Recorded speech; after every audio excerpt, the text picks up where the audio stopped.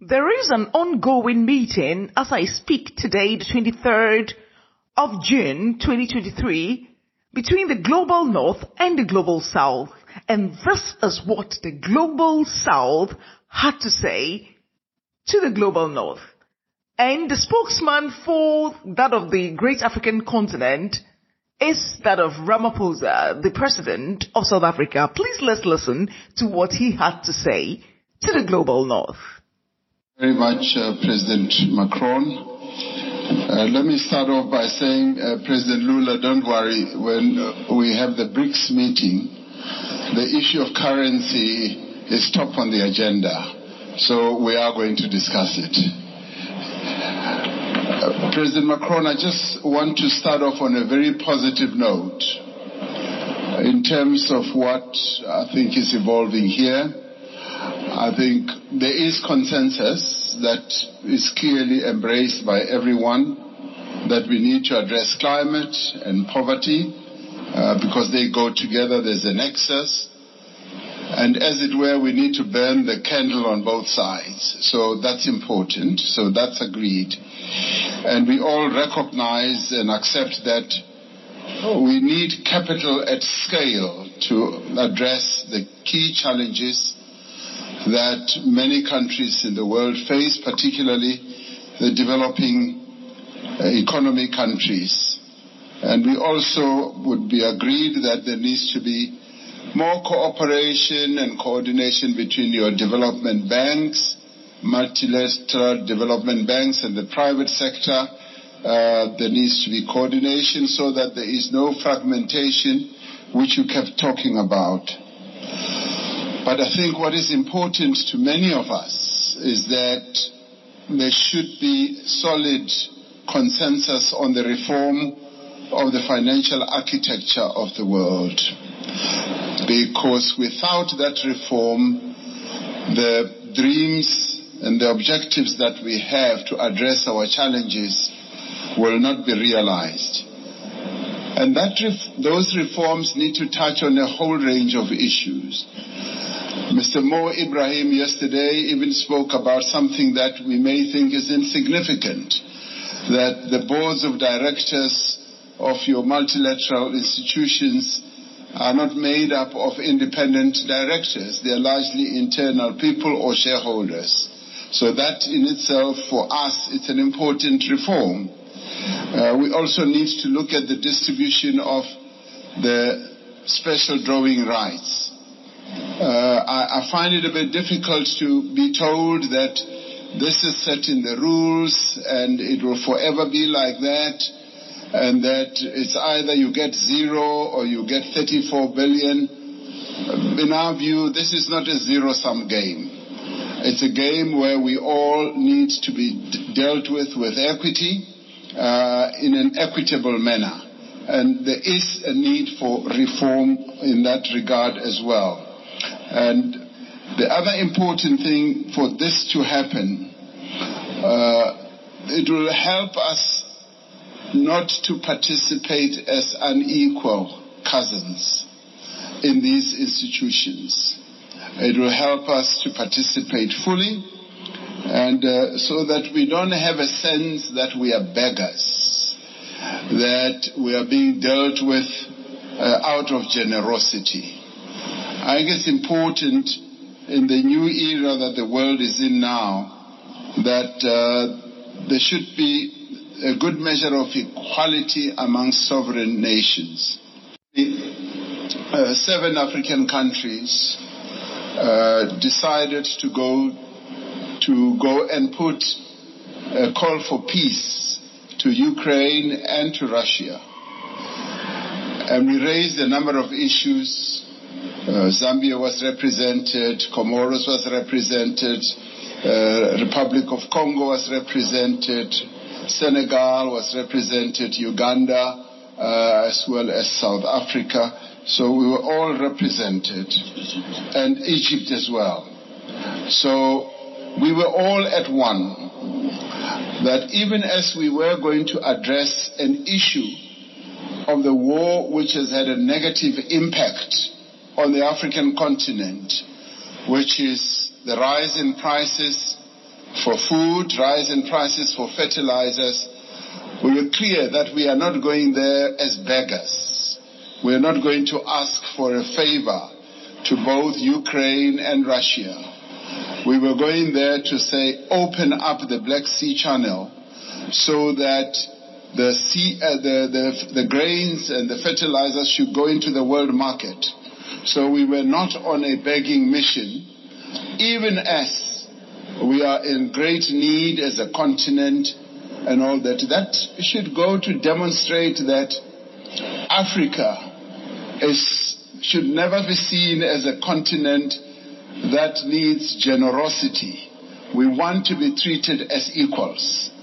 Even in the multilateral institutions, we want to be treated as equals. And if our equity is at a low ebb, there must be ways in which that can be addressed. To us, this is very important.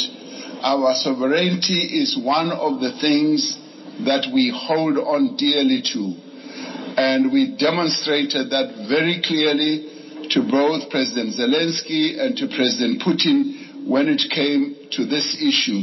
Even as there were suggestions that, yes, we can donate this, we can donate that, we said, we want you to release these grains and fertilizers to the world market so that the world can trade in these commodities and other issues we can handle in a different way. I wanted to make that point so that it should be understood where Africa has evolved up to. We want to be key players on the world stage, want to be key players even in the financial markets and in the MDBs. Now, these are the positive things. I do, Mr. President Macron, want us to address another issue which to us is a bit of a negative. You will have heard President Sisi talking about the 100 billion that was promised in Paris. President Sassou Nguesso yesterday as well also spoke about it at the dinner. Now there is that issue that a number of the commitments that have been made have not really been fully lived up to. But before I get into details, let me immediately say that we recognize the many initiatives that have been put on the table, and a number of countries here have done so. Germany has gone out of the way to put a number of initiatives, and the US has also done a number of things. But there have been times when we felt like we were beggars. I played a key role as chair of the African Union during the COVID period. We felt like we were beggars when it came to vaccine availability, when we felt we needed access to vaccines, and the northern hemisphere countries had bought all the vaccines in the world and they were hogging them. And they didn't want to release them at the time when we needed them most. And we felt like we were begging. And at times it felt like they would just be droppings from the table. That yes, we will give you that and that. And let me tell you something that generated a lot of resentment. We resented that, and it got worse when we said we want to manufacture our own vaccine. And when we went to the WTO, there was a lot of resistance, enormous resistance. And we kept saying, what is more important, life or profits by your big pharmaceutical companies? And that too, I must tell you now, generated and deepened that disappointment and resentment on our part, because we felt like life in the northern hemisphere is much more important than life in the global south. And these are issues that need to be addressed. And I'm glad that we are all seated here like this, because we've got to get to the heart of these matters and address them. Now I come to promises that have been made. And Chancellor Scholz was saying, we've got to walk the talk. Yes, we want to see the talk being walked. President Sassou Nguesso yesterday said at the dinner, $100 billion was promised per year. And he was saying, I've never seen that. And many of us will testify that $100 billion has never really been made available. And this should stand out as something that needs to be addressed. Because sometimes we sit at conferences like this and say, yes, we'll make this available, and we believe you. We believe you, but now the tire must hit the tar. We must now see action flowing from that. Now, I want to then talk about something very practical. President Sassou Nguesso raised it yesterday. He said he would be happy if flowing from this summit, we do something very practical on the infrastructure side. Having said that 600 million people in Africa do not have electricity, and yet we've got all the resources to generate electricity, particularly the mighty Congo River, and that there have been plans to build a number of power stations that will generate, in my calculation, up to 70,000 megawatts. And he said, and I want to speak in support of this proposal, that to prove that these summits are not summits where we just talk, flowing from the Paris COP as well as others, let us now put money on the table and collectively say we are going to address this mega project. A mega project which will in the end generate electricity for up to 15 African countries all at one go. And this is a project that I think the multilateral development banks here working together, the call that you've made, President Macron, can actually fund. And where, as we rise from this, we should be able to say the Inga Dam is now going to be developed into the Inga Power Station, the one that President Sassou Nguesso mentioned, and the next one as well. If we can do that, then we as Africans will now be convinced that these summits are really meaningful.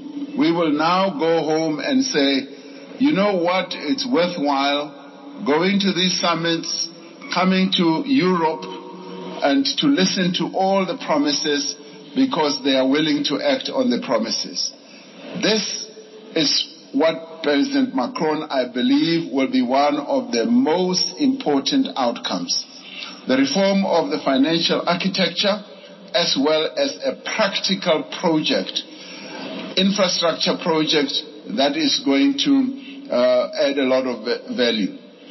President Sisi and I have been talking about a railway from Cape Town to Cairo for years. We will leave that for the next summit, but the one on generating electricity and building power stations on the Inga Dam is the most important, that is immediate, that I believe needs to be addressed now. Let's get that done, and then we will be convinced that you are serious with the promises that you make. Wow! Wow! That is epic. You know, I told you, it is not business as usual on the great African continent. The ancient ones are back, and the spirit of our ancestors are now speaking through our leaders. Wow! A friend of mine will say, what a wow! It's what we call speaking truth to power without fear or favor. I always tell you, in all that you do, let love guide you, not fear, because fear is the greatest vampire of energy. This has been the Dr. Beth's podcast, and I'm your soul sister, Dr. Beth, and I would like to say a very big thank you for joining us on the short edition of the Dr. Beth's podcast.